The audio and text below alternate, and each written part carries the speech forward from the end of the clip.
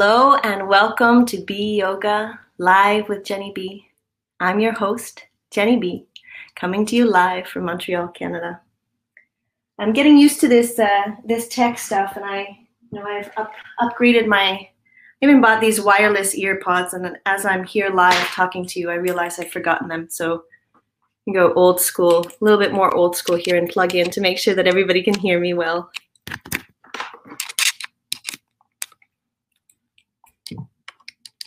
I have the wrong headphones. We're just gonna go like this and hope that this is gonna be fine.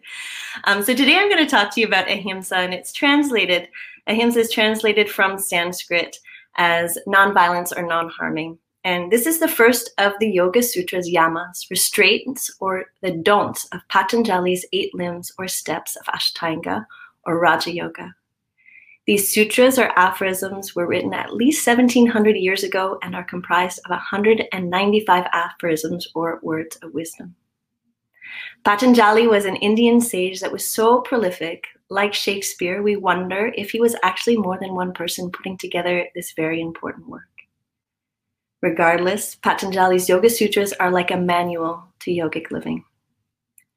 Now, most of us come to yoga, the yoga practice at step 3 of these 8 limbs or these 8 steps.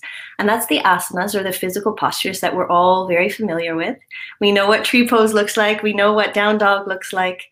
And if we're lucky, we find a teacher who is also bringing us in at step 4, which is the pranayama or the breathing techniques. But usually we skip or we skim over number 1 and 2, which are the yamas and the niyamas.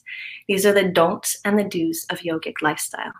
So today, as I mentioned, I'm going to talk about ahimsa, the first of the 5 yamas, the don'ts. And as I mentioned, it's usually translated as don't harm, don't be violent. So non-harming in action, in speech, and even in thought. And non-violence in action probably seems the most obvious. We don't punch anyone. We don't kill anyone. But there are many everyday actions that are violent, whether we realize it or not. It could be slamming the door, driving aggressively, or smashing your hand on the keyboard because Zoom is fucking frozen yet again. Fucking, I said it. It's a violent word. And any of the profanity that many of us regularly use is considered violent. And just hearing me say the word fuck 3 times now probably has you feeling at least a little bit uncomfortable. It's for effect. I do swear a lot, and anyone who knows me knows that I have a potty mouth. Today I'm going to probably exaggerate a little bit just to prove my point. My potty mouth probably makes me a bad yogi, and you can judge me for it, and rest assured I'll also be judging myself right along with you. I do, however, feel that while these words certainly aren't sattvic, there's a difference between dropping an F-bomb because you cut your finger and calling someone a bitch or a hoe bag. At least I don't tend to do that too often. Would you agree that one thing is more violent than the other? You can, of course, cause harm with words even when you're not swearing. Anything that puts another person down can be considered violent and definitely harmful. And if you know and remember that song, "Sticks and stones may break my bones, but names will never harm me," it doesn't ring true for me. I would argue, as would the ancient yogis, that verbal abuse can be even more harmful than physical abuse, and that those wounds often never heal. They stay with us. The things we hear as children, the things we even hear as adults, they stick with us. They're a little bit more difficult to heal than a cut or a bruise. So refraining from violent or harmful thoughts might seem the most abstract of the 3. How can just a thought cause harm? The argument is that violent thoughts are in fact the most harmful, and that our thoughts inform our speech and our actions. All of our speech and actions will start with a thought. Judith Hanson Lasater, who's a celebrated author who has been teaching yoga since the 70s, says, "One mind letting go of violence is one mind not contributing to the suffering in the world. And reducing suffering is the ultimate intention of ahimsa." She proposes observing our violent thoughts, recognizing that we are not our thoughts, distancing ourselves from those thoughts, and eventually we will have less of them, and more space. And she says, and I agree, that letting go of our violent thoughts is the catalyst for much needed change in this world. And I don't know about you, but I have some pretty violent thoughts, especially these days. And it's a little ironic that you are perhaps tuning into this show live on Facebook, because Facebook causes a lot of these violent thoughts for me. Or like yesterday, when I tell this story, and this will resonate a little bit more for some of you, depending on if you're parents or just how you feel about mask wearing or not mask wearing. So I'm here in Montreal, Quebec, where under the age of 10, it is not mandatory yet to wear a mask, even if you're inside commerces. It is not the law. So my kids and I went to a dépanneur, a corner store, the other day after school. They were excited to spend their Tooth Fairy money. I don't know what happened, but the Tooth Fairy. Soon we'll talk about Satya and truth, and I'm sure that will come up. They know there's no Tooth Fairy, but they play along. It was actually my 9-year-old who put money under the pillow for my 7-year-old the other day. So he had money. She had money. We went into the dépanneur, and the guy told us we couldn't be in there unless we had masks. And I explained to him, well, they're not 10 yet. They don't need to wear a mask. And he was insistent. And I did since find out, thank you, Facebook, that it's up to the commerces to decide if the children need to wear masks or not. Regardless, it was super annoyed. I was offended. They didn't even have masks with them if I wanted to have them put masks on anyway. And needless to say, we chose not to spend our money in that dip. This little example fired me up for sure for a number of reasons. The kids weren't mad. They're kids. They thought it was a little bit silly because they've been, of course, into many stores recently, and it's the first time that anybody's ever asked them to put on a mask. So we left, and they spent their Tooth Fairy money elsewhere. And funny enough, the dep we went into the second time, not even the guy running the place was wearing a mask. So you can see how these things differ. But as we left the first dep, we were kicked out and kind of laughing about the situation. My son had to pee. And so my initial violent thought was he should just take a piss on the building. That was my thought. And then my thoughts became words. And for some reason, I thought that was an appropriate thing to say to my children. Why don't you just pee on the building? And they laughed and thankfully have a little bit better judgment than their mom does.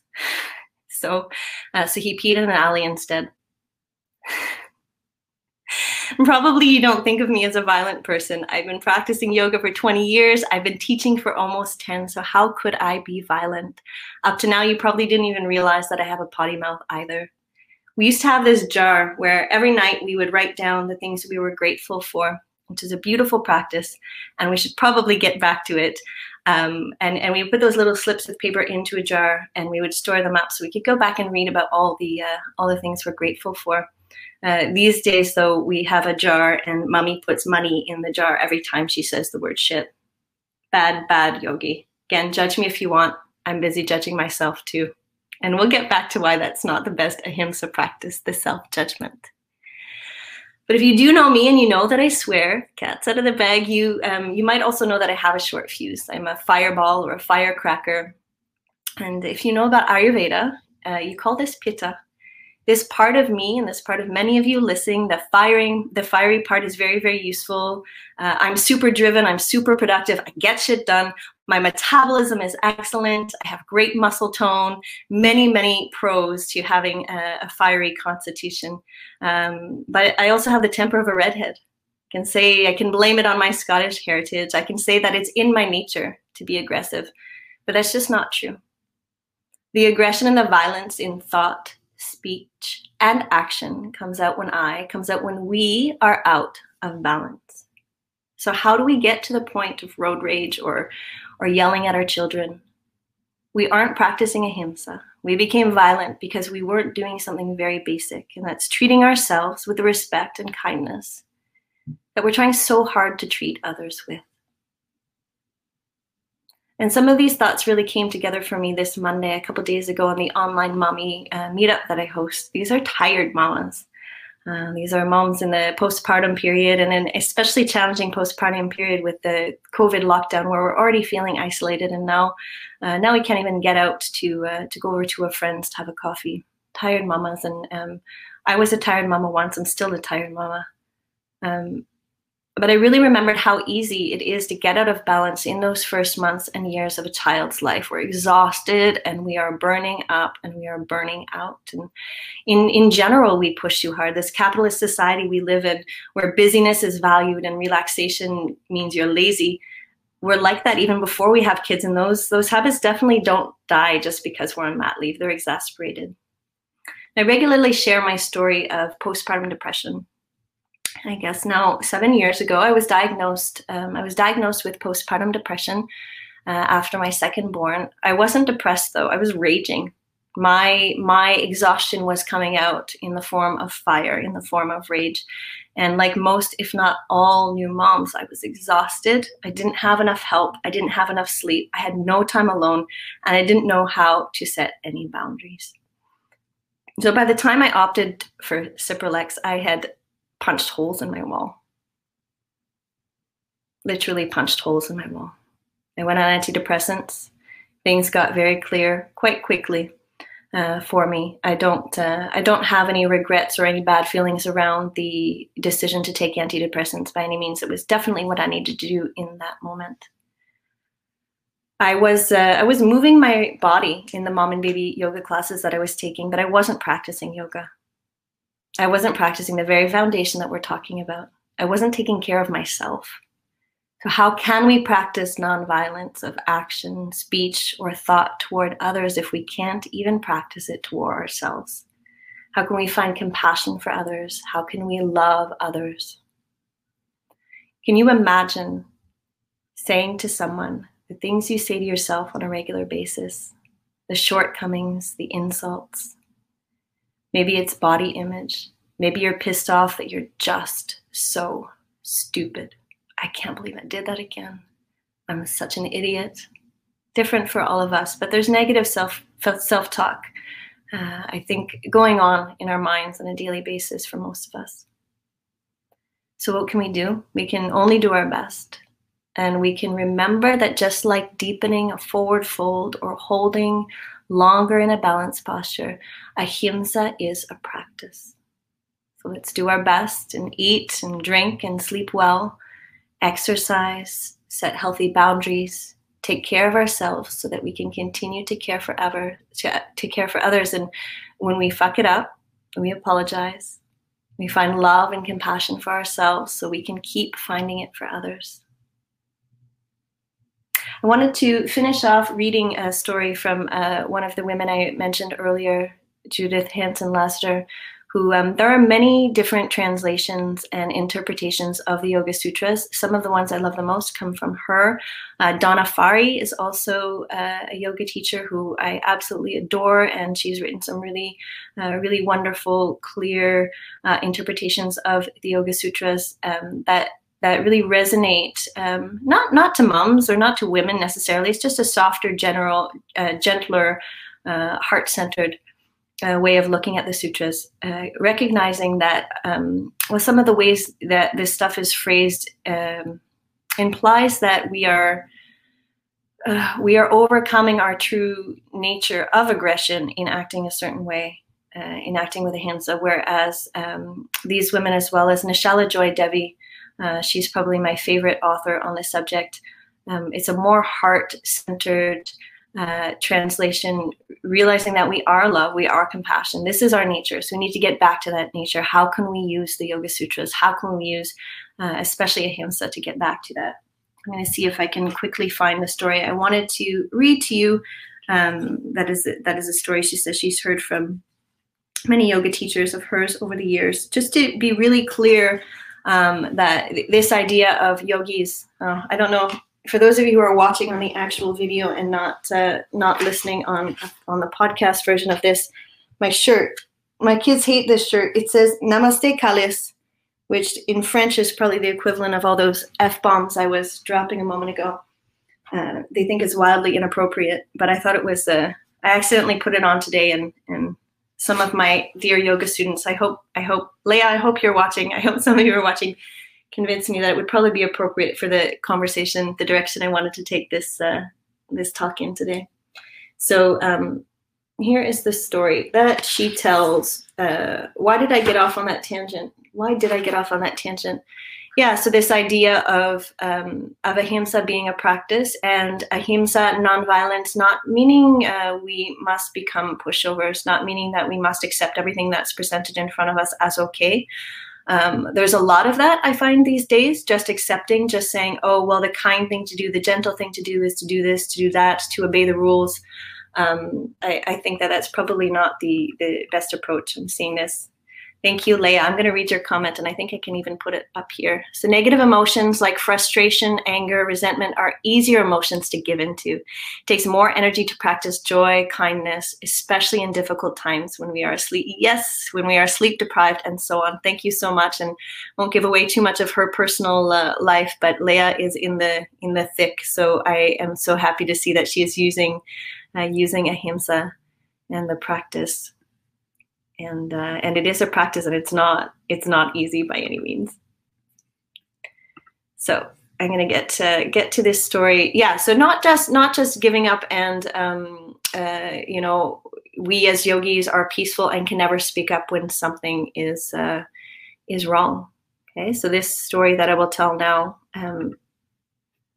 from Judith Hansen-Lester. Maybe I won't find it. Here we go.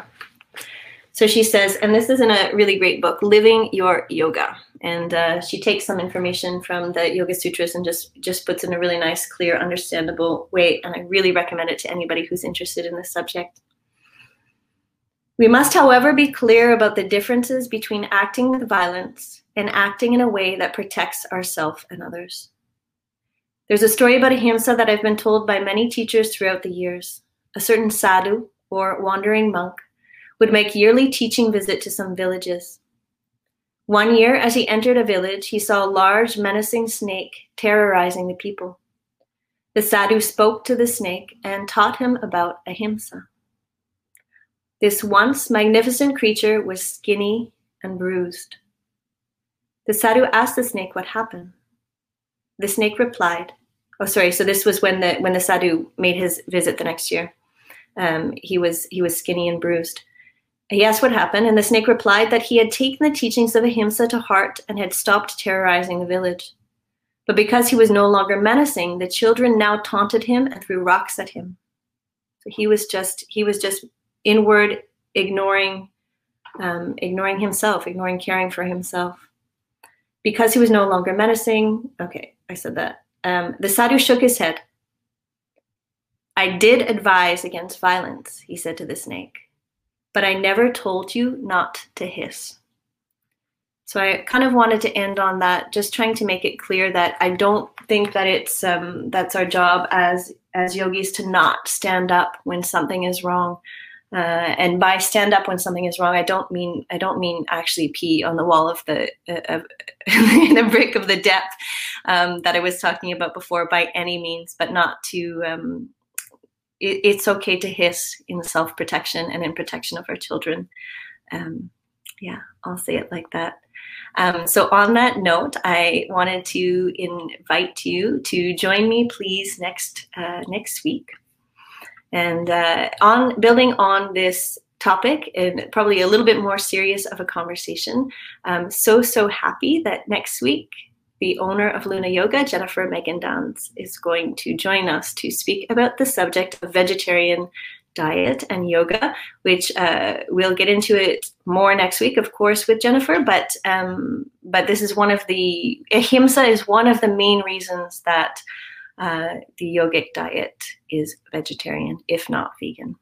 So I invite you to come back, join me next week, and Jennifer next week, 1:30, live on Facebook.